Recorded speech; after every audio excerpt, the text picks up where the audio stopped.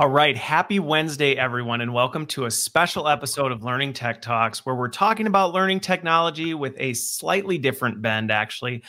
Today, we're actually focused on building a learning culture, what it means, what it takes, all that good stuff. And I'm actually very pleased. This is the first time we're doing this as a LinkedIn event, and it didn't break. So I'm thrilled with that. The experimental pilot is working out.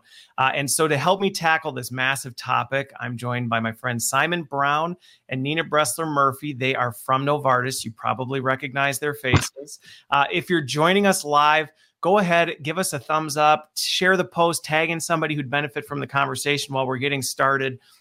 And while you're at it, comment in and tell us where you're joining from. Let us know where you're joining from. I'm in Waukesha, Wisconsin, where it is a lovely sunny day, not a cloud in the sky. I'm about to, when this is all done, send all the kids outside to run around. But how about the two of you? I know because you mentioned it before, but I won't spoil it. So, Simon, you want to go first? Yeah, absolutely. So from Basel, Switzerland, we have also got the sun has arrived today. My daughter has been blowing up the paddling pool this afternoon, ready for a 4-day weekend that we have starting tomorrow. Okay. Wait, is it a holiday weekend there too? Yep. So we got Thursday, Friday off here. So okay, all right. Well, for different reasons, we're celebrating Memorial Day this weekend stateside. But okay, nice holiday weekend. How about you, Nina? Nina, you there? If it wouldn't if there wasn't a hitch, then it wouldn't be a proper live talk. If it wasn't a hitch, all right. Well, so it's live. So Nina, hopefully you can still hear us, and if not, we'll chime you back in. But as we're waiting to see if Nina can join us here, let's jump to our question of the week, and hopefully we can get Nina figuring this out but as we do this. But Simon, for you, why don't you tell us what was your favorite childhood video game? So it depends, I think, when in the childhood, but I'm going to go really old school, which was we had a Commodore 64, which is probably aging me a bit. And we had a game there called Chuckie Egg. And it was Chuckie Egg. It was a platform game with platforms and chickens. And that was there was many an hour spent as a young child on that before then progressing to the Amiga, and there are a lot more games on that one. Okay. But earliest one I remember that spent a lot of time on was Chuckie Egg. Chuckie Egg. All right, that's awesome. All right, so mine, I didn't go that far back. Well, I went fairly far back, but on mine, I was thinking of one that actually brought back a ton of happy memories for me, and it was Mario Kart. I loved Mario Kart, and my brother and I used to play Mario Kart, and maybe Diddy Kong Racing would be right up there with Mario Kart. So spent more hours than I would like to admit on that game. But hey, it dates me a little bit, I guess. But I guess so does the Commodore 64. But I had one of those too, right? Absolutely. So all good on that one. So let's get into it, and I'm sure Nina will jump back in with us here. We'll bring her into the feed along the way, but we're talking about building a learning culture. And for those of you who may have seen the post leading up to this, one of the challenges that we wanted to overcome with this was just help give some clarity around what that really means and put some definition behind it, because it is a term that, Simon, I think you would agree is said a lot. We hear it a lot in terms of we need to build a learning culture, or we're trying to build a learning culture. I'm curious from you, when people ask you, what does building a learning culture mean for you?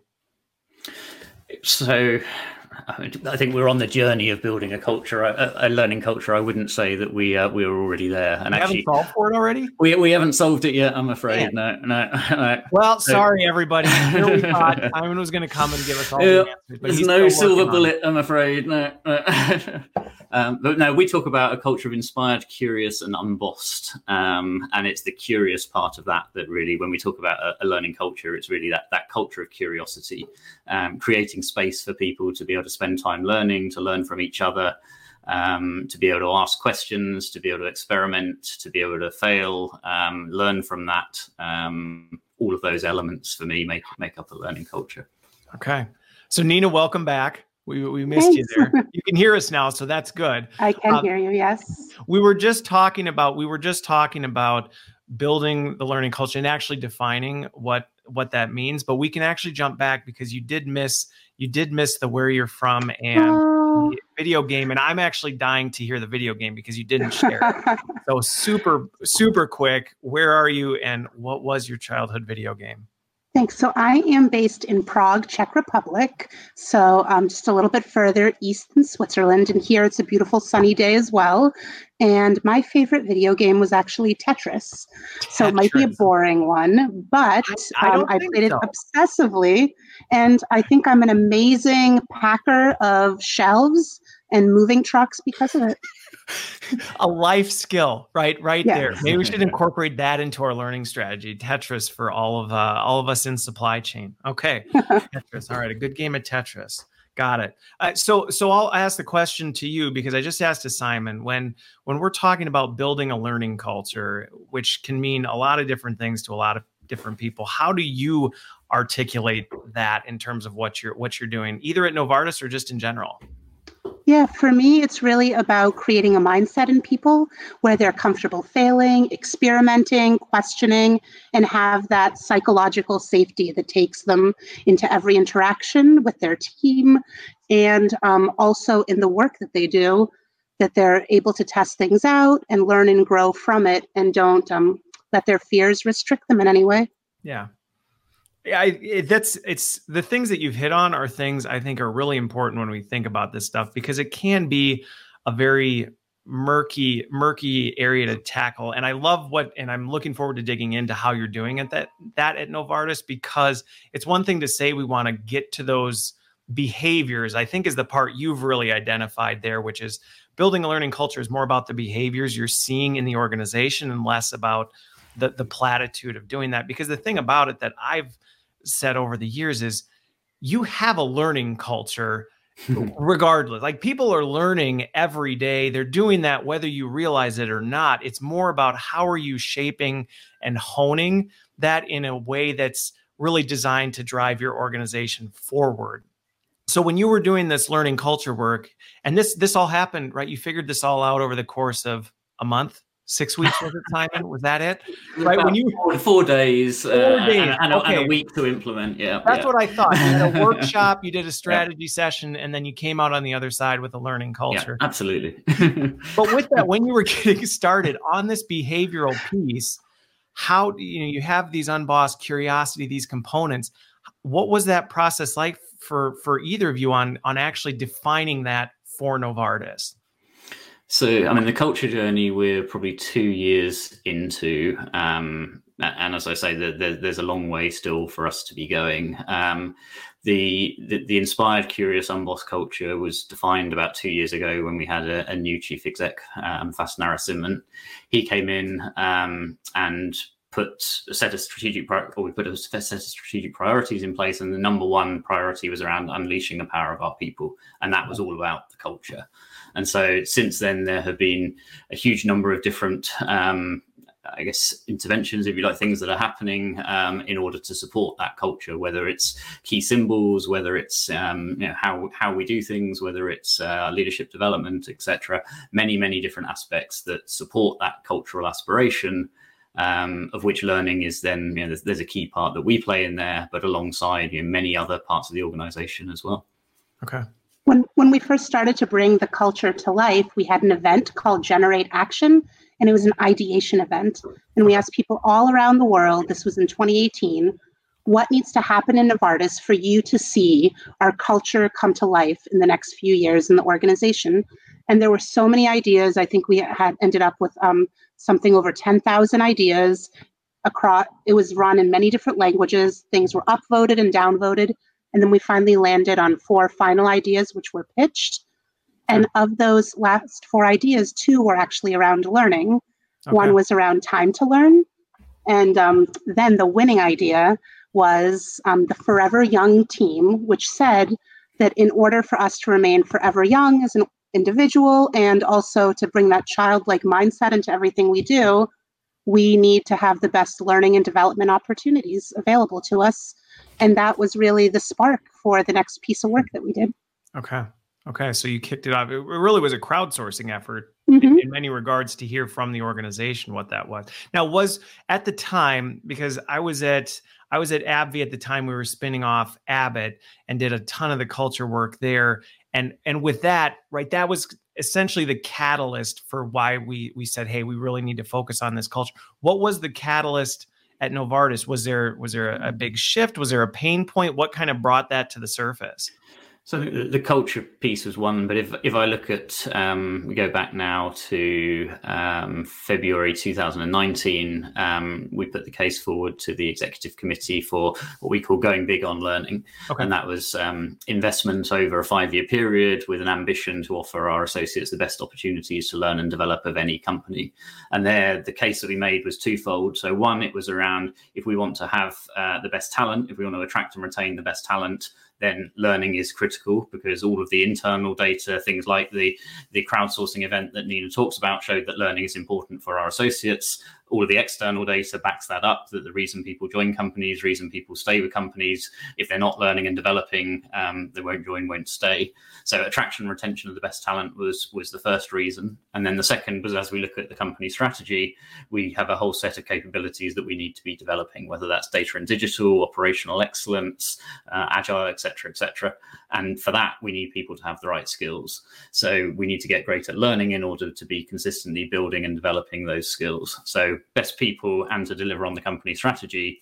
That was the rationale for why we suggested we need to go big on learning, and why ultimately the exec committee supported that. Okay. And one of the things you brought up there that, at least in the times I've gone through this, I think is such an important piece. There's the people side of it. There is the people side, and that is such a critical component. But actually, Amanda asked this, and I've got an opinion on this as well. But in terms of, right, the performance side, you talked about twofold. There was the people side. You care about, you're focused on the people. You're doing this to attract, retain talent. But there's also that whole business side, right? What is the business strategy? What are the main focuses that the business is trying to achieve? And how do you marry those two together? So on your end, I'm curious, when you look at a learning culture, do you see those performance objectives really being critical to the success you've had so far? One of the other ideas that came to life in Generate Action was reimagine performance management. And so we're on that journey now. And I don't see it as anything more than a complement to our learning culture.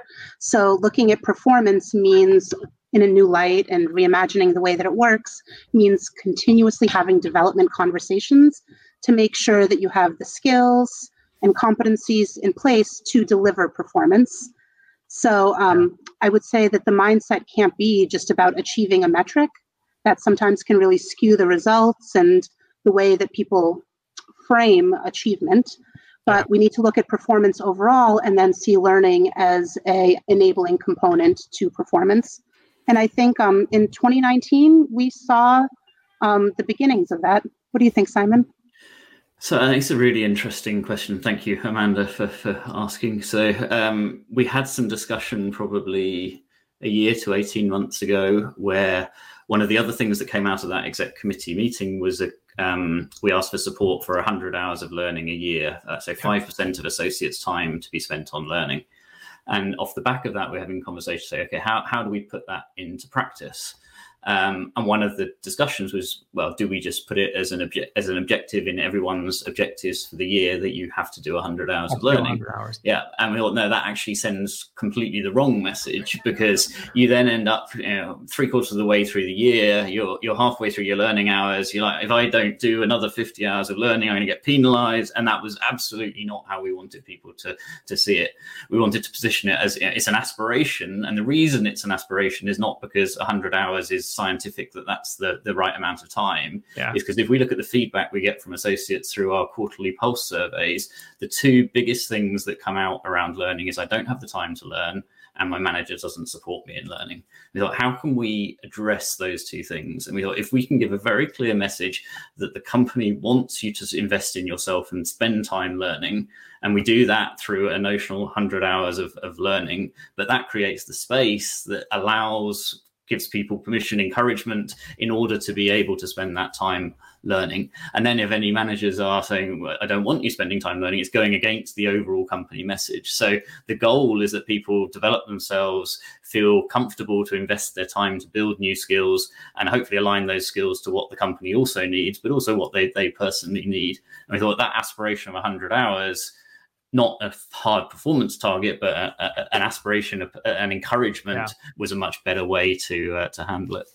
And I think it's an important point to bring up with this. Two things that you hit on that I think if people are watching and listening to that, that's an important point, because this is where I've seen things go south sometimes, right? The 100 hours of learning sounds like a great thing to do, but where we then go south with it is it almost becomes a compliance exercise. And it's like, well, this is what we're going to do. So we're going to set it as a hard metric and we're going to track against our people actually hitting 100 hours. And now this genuinely positive effort to say, no, what we're doing is we want to support your development turns into a check the box exercise. Exactly. Like, oh my gosh, what can I count towards my 100 hours so that I can just make sure I don't get dinged on a performance review. But you also talked about the fact that this is where tying it into performance management allows people to use this as part of the corporate strategy to say, no, when I run into that resistance, when I'm told, no, we don't have time for that, you can align it to say, well, no, organizationally, this is the priority. This is a priority for us. Yeah,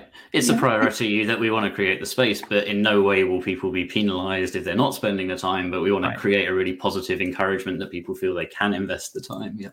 Go ahead, Nina. And having our leaders really kind of talk about how learning and growth is the driver of innovation. I mean, curiosity is the driver of innovation, and innovation drives our performance in our business.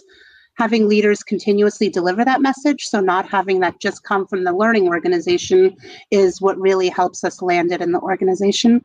And one of the ways that they do that is to really share their own individual development journeys, and to share all the ways that they're learning that isn't just going into an LMS and doing a e-learning module or attending a course, but their growth happens in action a lot of times and through experience, and sharing that openly with their teams and being vulnerable to show where they may have had a failure or something that really brought them to a new level in their growth. Okay. And that leads to a question that actually Brooke brought up. It's a little bit of a redirect in a way, but I think it kind of hits on something. Now Brooke asked about the measure of the return on the investment. I think we'll answer that in a bit of a roundabout way, but I have to ask to both of you, when you first were going into this, because I've run headlong into this in the past, where going to senior leadership and saying, hey, guess what? Over the next year, we want everybody in the company to spend 100 hours on their personal development. That's not always met with a totally get it. I agree. That's what we should have people doing. Sign me up. Let's do it. There's probably people watching who are like, that's not just going to be met with, open arms. Was it met with open arms? And if not, how did you work through that?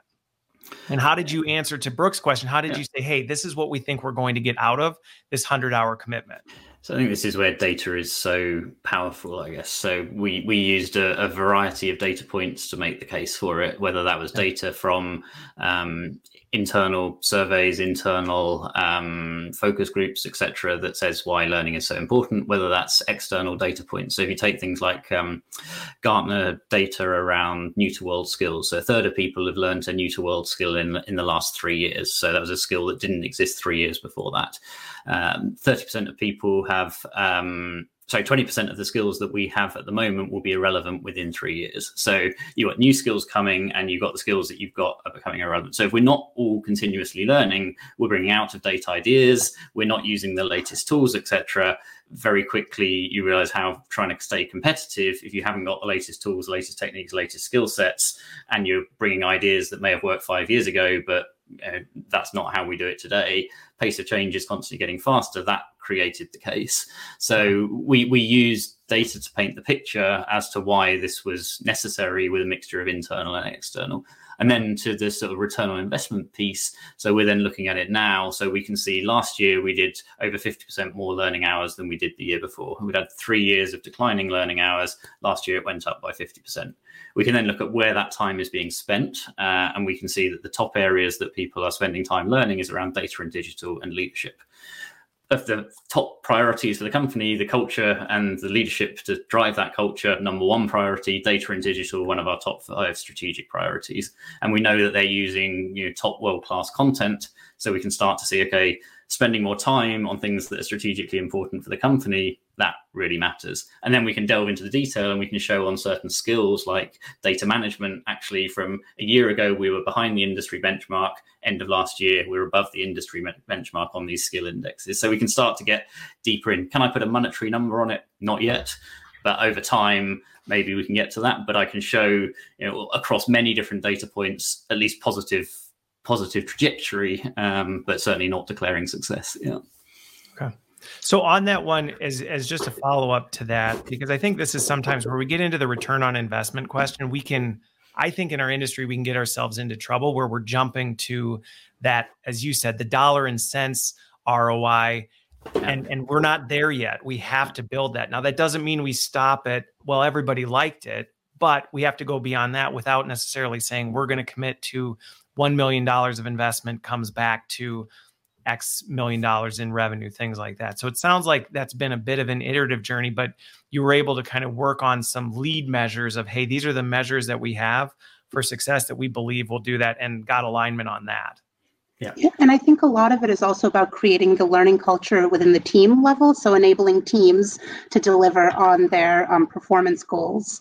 And what we've done is we've really tried to integrate learning into the flow of teams' work. So in one division, in our business services division, for example, we're now looking at piloting a whole approach for how teams make time to learn as a group and to practice learning together. And what we've seen from that is much more social cohesion and psychological safety.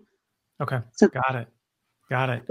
Now, in a company the size of LinkedIn, I'm not sure who this is. They have their settings to private, so we'll just answer it anyway. But Novartis is not a small organization, right? It's not this one universal organization.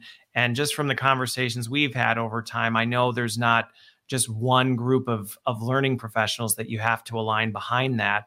So as you were looking across the enterprise of these different training, learning functions, how did you work to bring that alignment to say, hey, instead of us all running our own directions and trying to do our own things, let's unite and move towards this one enterprise goal?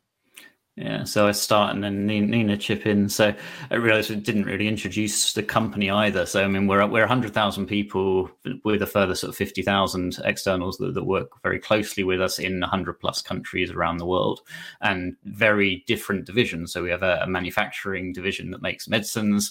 We have a sales organization all around the world that's out on the road most of the time. We have a research division, a development division, which spends a lot of time in the labs or managing the clinical trials, and then we have all the shared services, etc. So very different profiles of people, and therefore very different skills that are required.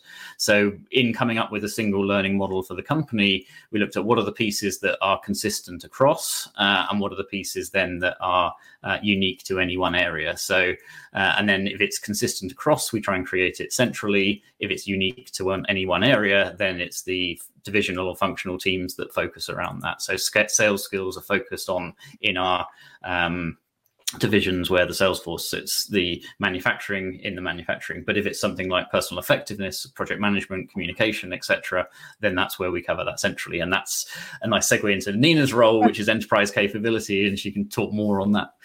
Exactly. So that's where I sit, is really this hub amongst the spokes. And then I also have a counterpart who's responsible for leadership development and another one for digital capabilities. And actually, in Novartis, we're an organization that has such a wealth of amazing, talented people that a lot of ideas come to life in the divisions. And our central role is partially about creating new solutions, but it's also about orchestrating the sharing of those solutions.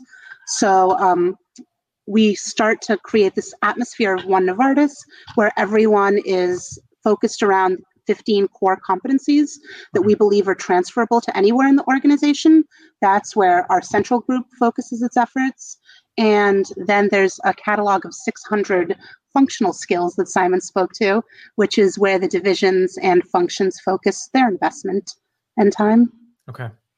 So that, and one of the things you both hit on that I've seen as a bit of a delicate balancing act to some regards is this, right? What are the enterprise or central capabilities versus what are the functional business capabilities? And I feel like you can swing too far on either side. And if you do, it doesn't go well, right? If you go swing too much on the enterprise capability, you're not meeting the business where it actually needs the needs, because you just can't move with the speed and agility you need to actually do it. And then right down like the Hindenburg. Or on the other side, you try and say, well, let's put all this enterprise capability into the business. Let's empower the business to do all their own things. And then you end up with duplication. You're spending 10x on everything you're doing because it's all over the silo. So there is this kind of nuance, but sometimes getting to that nuance is not always an easy journey, right? Sometimes not everybody just willingly comes and says, hey, Simon, you know what? Or Nina, your enterprise, let me just give you all these things that you've done. So how did you work with the teams to do that so it didn't necessarily feel like a draconian command and control, while at the same time not playing too nice where you just end up letting everybody do what they want and hope they come around? So there's an art to it for sure. But I think I have to say our Novartis Learning Council is great to cooperate with. And this is all the divisional heads of learning plus our central team. And we really take an approach of co-creation. But one thing that's really worked for us to surface all the great things happening was this campaign we did last year around curiosity. So over the course of that campaign, we ran 132 webinars. And actually, in a way, it became almost like a ability to surface all the great talents and ideas and thought leadership that was happening across all of our divisions in a way that exposed it to the whole company. Okay. And of course, there's a big piece of work that we're still involved in around understanding what that joint portfolio is and eventually shifting the way that joint portfolio of everything gets delivered to the organization by starting to profile people in new ways and look at what is touching them. So if you look at it from the end user experience lens, then you can see how different capabilities reach them through various targeted campaigns. And we're at the beginning of that thinking, and there's a long way to go, but it's putting that marketing lens on how we deliver learning. Right. And well, and I have to imagine also then that's where some of the data capability coming in to be able to share, hey, this isn't just gut feel, Nina feels this way, this function feels this way. You've got some data capabilities with the tech to be able to see and put some justification behind it. Yeah, and this is a long journey as well. So we've made great progress recently. But 4 days. 4 days, exactly. And a week to implement, don't forget that.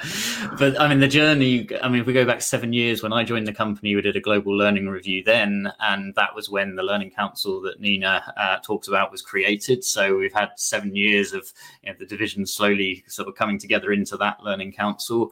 We, at that point, identified significant duplication of content across the organization and created a personal effectiveness portfolio that's still there today. And that's the common things that go across a sort of Novartis consistent set of programs, and that sits in Nina's world now. So it started from then, and then more recently we've looked at the overall operating model and created a single learning model now. But we still have the divisional heads of learning sat within the divisions with the money and the headcount consisting in the divisions, and generally they're reporting in now to the strategy leads in the division as well, and that's exactly to your point of staying close to the business and being able to understand what's happening in the business around those functional technical skills, and then the things that go across, they can come from our Novartis Learning Institute that we have centrally that provide all of the common elements. But it means that crucial piece of supporting the business strategy in each of the divisions, that the learning teams are well embedded there. Okay. And one of the things you mentioned, Nina, so to your point, Simon, we joke about the 4 days, but this even was in process before you even got there. It sounds like with some of the work you were doing, Nina. And I think one of the practical steps, I've seen this and led this in organizations, and it does work for organizations who may be starting this journey. The concept of a learning council to bring leaders together, it's amazing in big global organizations sometimes how often those learning leaders don't connect. And it sounds like for you, that was an effective step in the right direction to bring these people together as a collective. Yes. I think there's also a big piece here around technology. So in 2016, we still had 21 learning management systems. Okay. And over the last few years, we consolidated those into Cornerstone On Demand, migrated them, and having all of these different stakeholders focus on bringing one technology to life and driving adoption of that really helped to build that cohesion. Okay. So there was one you bringing together, but uniting around kind of a universal purpose, which one of the questions came in and this is, so you did it. You only have one thing now, right? In all of Novartis, you have one panacea. And this is the question everybody's dying to know then is, what was that one solution that solves all your problems? Yeah. Again, it's one of those. There's a lot of complexity in there. So yes, there is one core learning system, and it took us 5 years and project team of probably 100 people all around the world to migrate the 14 learning systems and 7 talent systems all over onto that one platform. And that without that work, a lot of the things we're doing today would not be possible. So that was definitely one of the key building blocks to get there. But then we're looking also forward. So what's the future ecosystem? And one of the team is looking in a lot of detail what that vision around the future ecosystem looks like. A learning management system is absolutely part of that, but then there are many other technology components that make up that ecosystem. And when you start to put it down on paper and see all of those different pieces, both what exists today, but also then where the gaps are in there, it's quite scary. It is. It is. And I think this is where, depending on the organization, you may be in one of two places, right? It sounds like you're in, and I've been on both sides. It sounds like you have two, where sometimes you've got a ton of stuff you need to consolidate first to be able to work smarter. Other times you may be in an organization where you don't have anything, but either way, kind of figuring out. And I think the point that I would add on the tech side is it's less about figuring out what platform and more what capabilities do we need. Exactly. And what are the capabilities we need? Do that when you're mapping your ecosystem, not let me create a list of all the vendors that I think are going to be cool in here. And then we can say, all right, what do we need to build out those capabilities, whether it's compress or expand? Okay. So, and the team's done a great job of looking. Simon doesn't have a plug for just one. No, unfortunately not. We did some work last year looking at what the future learner experience would look like. So we took a set of personas across the company, and we looked at what would a future learning experience look like for those, and that's helping to then inform what that ecosystem looks like. Yeah. Trying to be as futuristic as possible. Whether that's augmented reality glasses to give you performance support when you're in a lab, or whether that's when you're on the go mode of AI assistant that you can access through whatever mobile device on you go. So we sort of looked to the future, looked at the trends, and then did focus groups with these sort of different persona types to be able to get to what that future looks like. Yeah. And then that's helping to inform. And ideally, you would get to that in the lowest number of platforms as possible. So, and then sort of knitting them together so they all talk to each other, and also looking beyond learning, because I think the direction is also, you can't look at learning as a silo. What's the linkage into talent? What's the linkage into the core HR systems? How does the data tie in with business data, HR data, etc.? So it can't be an island either. It needs to be very well integrated into these other areas. Yeah. Nina, what were you going to add to it? I was just going to say, I know I brought up the topic of technology, but I think it's also very restrictive for us to think that the learning technology ecosystem is the place where learning happens exclusively. And I think it's a chance to actually talk about some of the other ways that learning is delivered. So in our research and development function, we have almost like an internal startup accelerator. It's called Genesis Labs. And this last cohort, I think they had about 300 applications. 5 of those were chosen, and these 5 teams have an 18-month sabbatical where they get to exclusively work on accelerating their ideas and bringing them to life. So it's this combination of them learning, really stretching themselves, having the resources to do it, and also driving our innovation. And I just would love to see more of that in companies. There's a big risk there because you're pulling these people out of their day jobs and putting them into some other piece of work. But when they come back, they are able to bring so much new perspective and talent into what they do and really accelerate the learning of the larger team and of the organization.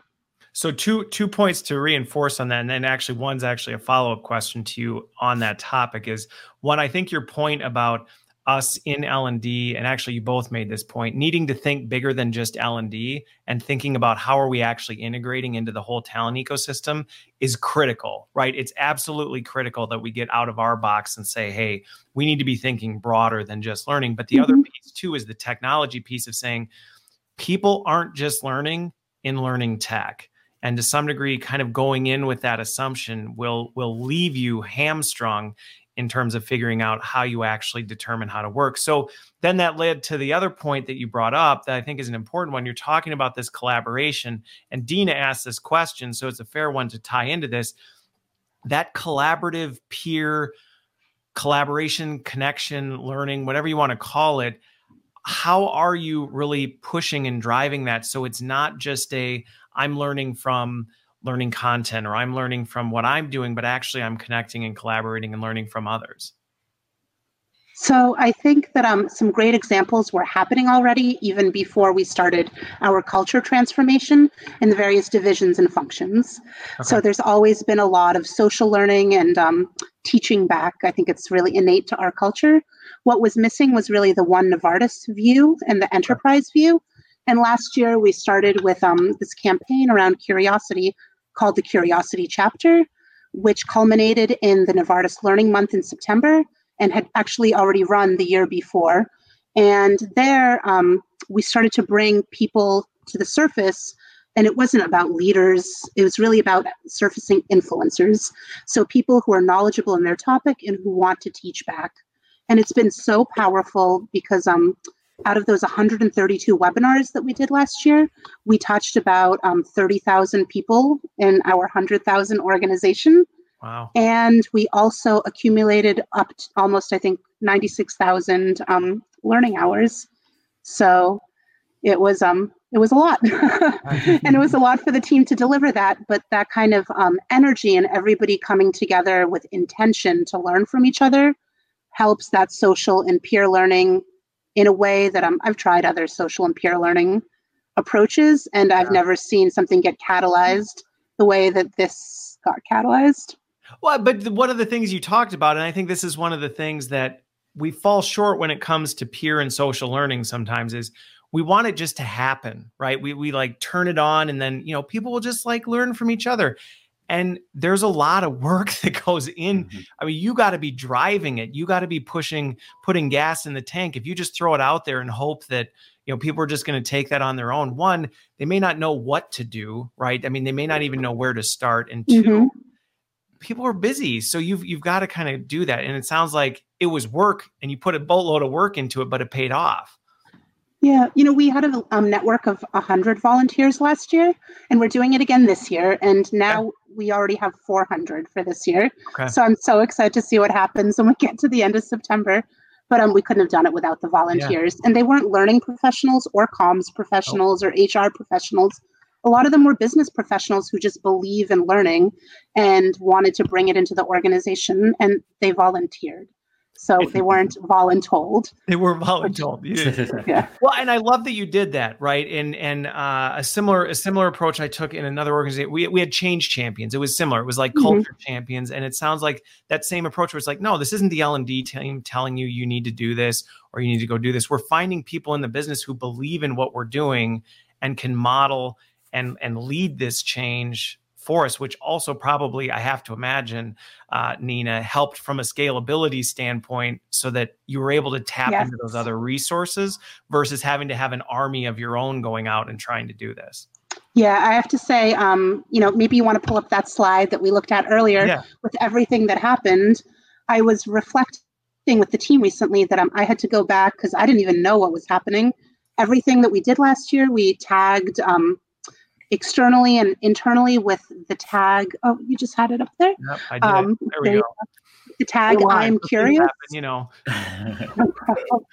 And using this I am curious tag actually let us go back and actually see all that happened and uncover it, because there was no way that sitting in the middle, you could see everything. But we played, games. We did activations where people in their local in their locations created curiosity walls, and people wrote on them what they were curious about. We had all these webinars. Our leaders created their playlists and talked about and influencers as well, what was personal to them in their learning journey. And all of a sudden, all the learning became integrated. So I think there's really a secret there. Okay. So with that one, I'm curious, did you have any naysayers, right? Because when I've gone through this before, it sounds fun. And I think for some of us, right, it's just natural. We're like, I get it. I love it. This is powerful. This is passionate. And then you have your folks in the org that are like, right. They're the naysayers. I'm guessing you did. An organization that size, you're going to have that. How did you give them time of day? Did you try and work with them? Did you just kind of say, there's going to be some people who aren't going to get on the bus and that's okay. We're going to focus on the positive. What's worked? Yeah, I mean, I think with any culture change, first of all, it's infectious, right? Yeah. When you have your people at the leading edge, and then you have your followers, and then your naysayers come along. But we talked about this Generate Action event, and one of the ideas around learning was having time to learn.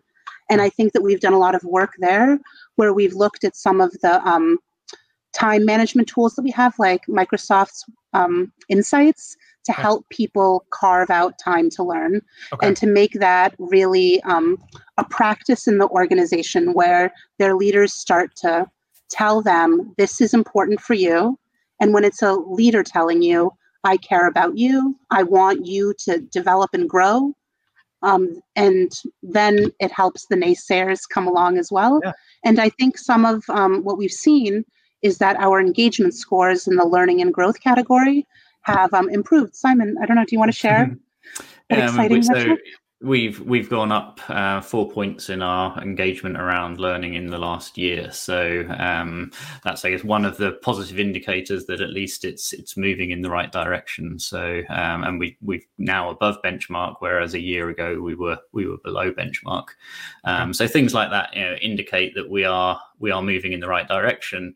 But then as you drill down into it, you realize, there's areas where we absolutely still have work to do, whether that's when you cut the data by country or certain areas of the business or whatever. You see some there's very strong, some there's less strong. And that helps us to identify then, what are the challenges? What are the hurdles? Is it manager support? Is it time? Is it technology support? And that gives us greater insights, I guess, that we can then adapt and try and get a more equal offering for everybody as a result of that. So. Okay.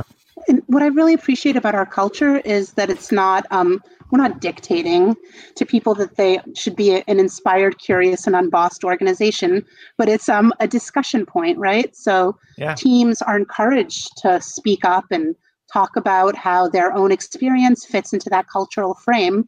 And we really believe that just having that discussion helps build the culture and bring it to life. It goes back to the journey piece too, right? I think that's a big part of it is when you do this culture work, when you build this stuff, inevitably you have your naysayers. I think one of the risks you can run into is you spend too much time trying to accommodate the naysayers instead of saying, hey, let's focus on the 80% who are carrying us forward.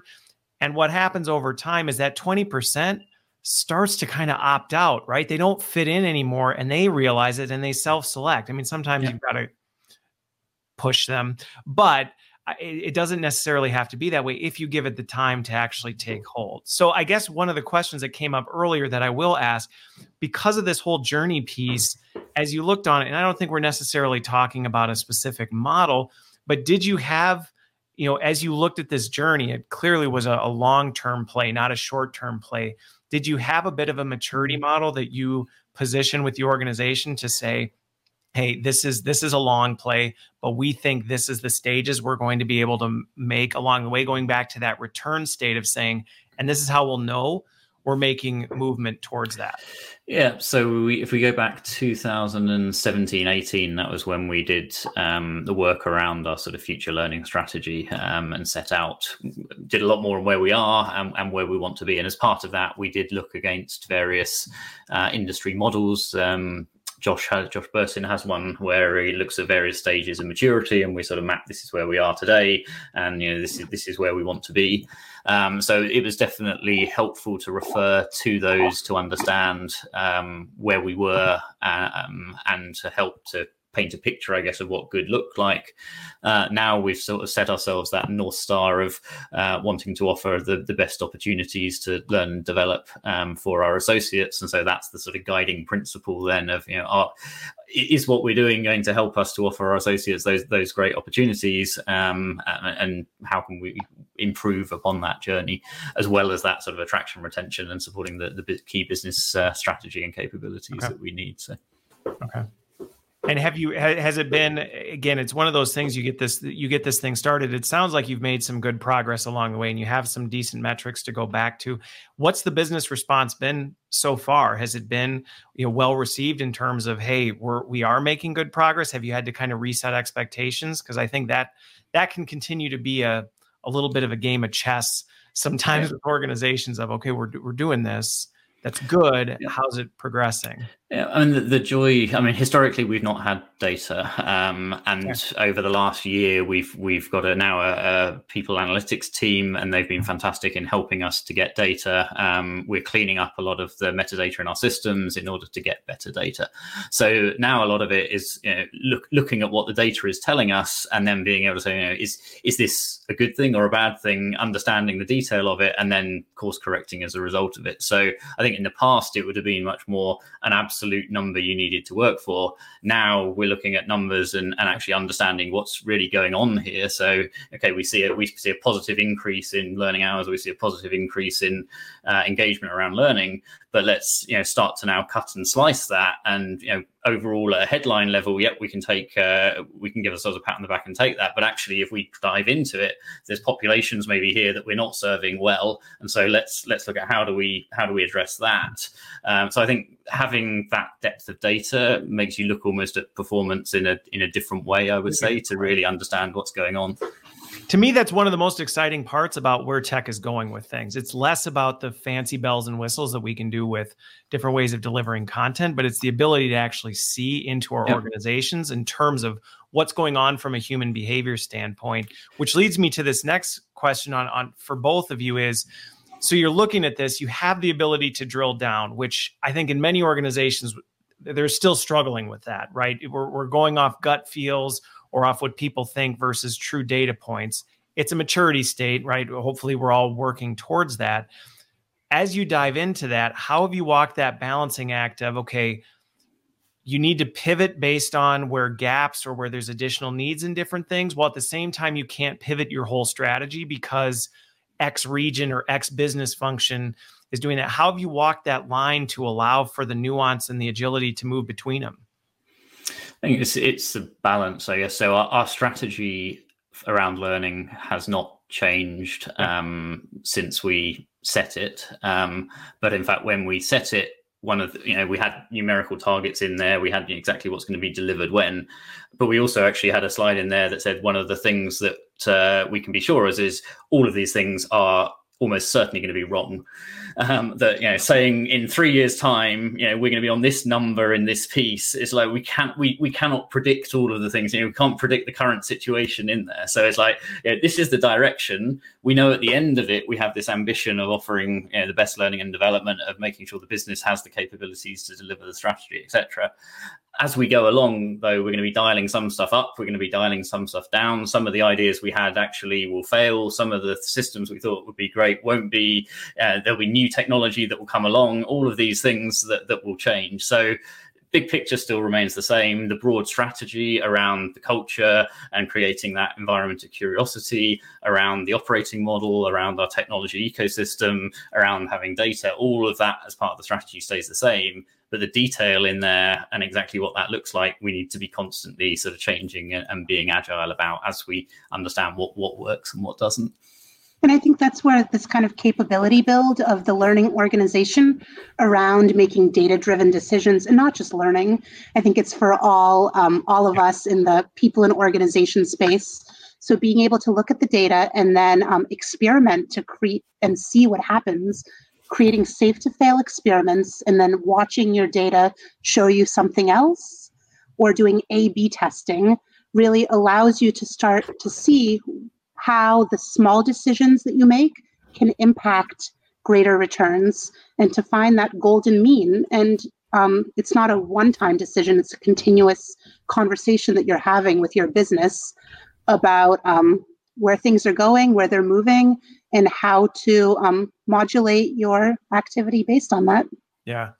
Well, there's two things you hit on that I think are really important when people are trying to work towards this, that came through in both your messaging is, first of all, one, we have a lot of opportunity to become much more comfortable with failure, right? We need to become, especially in our industry, more comfortable with trying things and recognizing when they fail and then letting them go and saying, let's take a learning from it and let's move on. Let's kind of be comfortable with not all our eggs are going to hatch and be okay with that as part of our strategic, plan. But I think the other thing that you hit on is when you're building your strategy, and it sounds like this has been very effective for you at Novartis, is similar to the way you orchestrated what are the things that centrally enterprise needs to be owned versus functionally. The same thing is true with the vision and strategy of, all right, what are the vision components that are universal and will stand the test of time, regardless of what happens? Let's set our true north that we know is going to happen. The activities that get us there, we have to be flexible with shifting. And that actually leads me to the next question with, to Mary Ann. She'd asked this earlier, so I'm bringing it back up because it's a good tie into what's going on now. Your vision hasn't changed. The strategy of where Novartis is going is the same today as it was at the end of last year, despite COVID. But I have to imagine the activities within the organization and the way you're executing against them have dramatically changed. So can you talk a little bit about some of the pivots you've had to make and say, well, we were planning on doing this, not going to happen anymore. And rather than kill ourselves trying to fix it, let's dump it and let's move this way. Yeah. So let me start, and then Nina, there's a very nice piece I think you can talk to about this as well. So, and our immediate reaction was, well, first of all, make sure our people are safe and able to do things, and then after that, it was how can we, from a learning perspective, support through the current time. So we had 60,000 people go over a single weekend to working virtually. So then it was, what are the key things people need? So Microsoft Teams, we were looking to deploy fully later in the year. That got deployed incredibly fast. So then how do we make sure people can use the tools that we have? So we had LinkedIn Learning, so we were able to curate content from there, get it out to people very quickly. And the first week after people worked remote, number one program was around essentials of using Microsoft Teams. Okay. Next week after that, number one program was time management working from home, which included also sort of how to set up your working situation at home and all of these pieces. As we then went a few weeks further on, it moved into resilience and those types of things that were the hot topics. So we made sure that all of that content was available. And then I think to the change of the strategy, there's a really interesting one where, so the strategy was around offering the best opportunities to learn and develop. And we had the sort of agreement around going big on learning. But I think Nina's team had this fantastic idea of, well, with the current situation, can we take that from I am curious that was last year to we are curious this year and extend that out even beyond the organization? And maybe Nina, you will tell it much better than I as to what happened then. Yeah, I'd love to. Yeah, so this year for the Curiosity campaign, we definitely wanted to touch upon some of our hypotheses that community learning and learning together is the way that people learn best. So I already talked about people learning within their teams. But as the COVID situation started to really unfold and escalate, we said, what can we do for families? People are safe, but there's going to be a lot of time at home together. And so we thought that we could spin up a friends and family program for our people and really give them the opportunity to learn with their friends and family. And the first partner that we started to work on that with was Coursera. Okay. And we brought to life in a week, which was a miracle. Wow. I also have to say it's thanks to our CEO that everyone knew about it, because he made a lovely video where he talked about it from his son's bedroom, which was also his office. And it just got so much traction for the program. And it did so much also for our internal adoption of Coursera. So Coursera is, the online MOOC platform. It's really deep learning, but we saw that people's activity in Coursera at Novartis actually increased by 50% in a 2-week period from the time that we launched the Friends and Family program Okay. And what was also incredible is that just I think it's been 7 weeks now since we launched, we have close to 10,000 friends and family members registered for the program. And I think it's really meaningful to have an organization give these opportunities to your friends and family.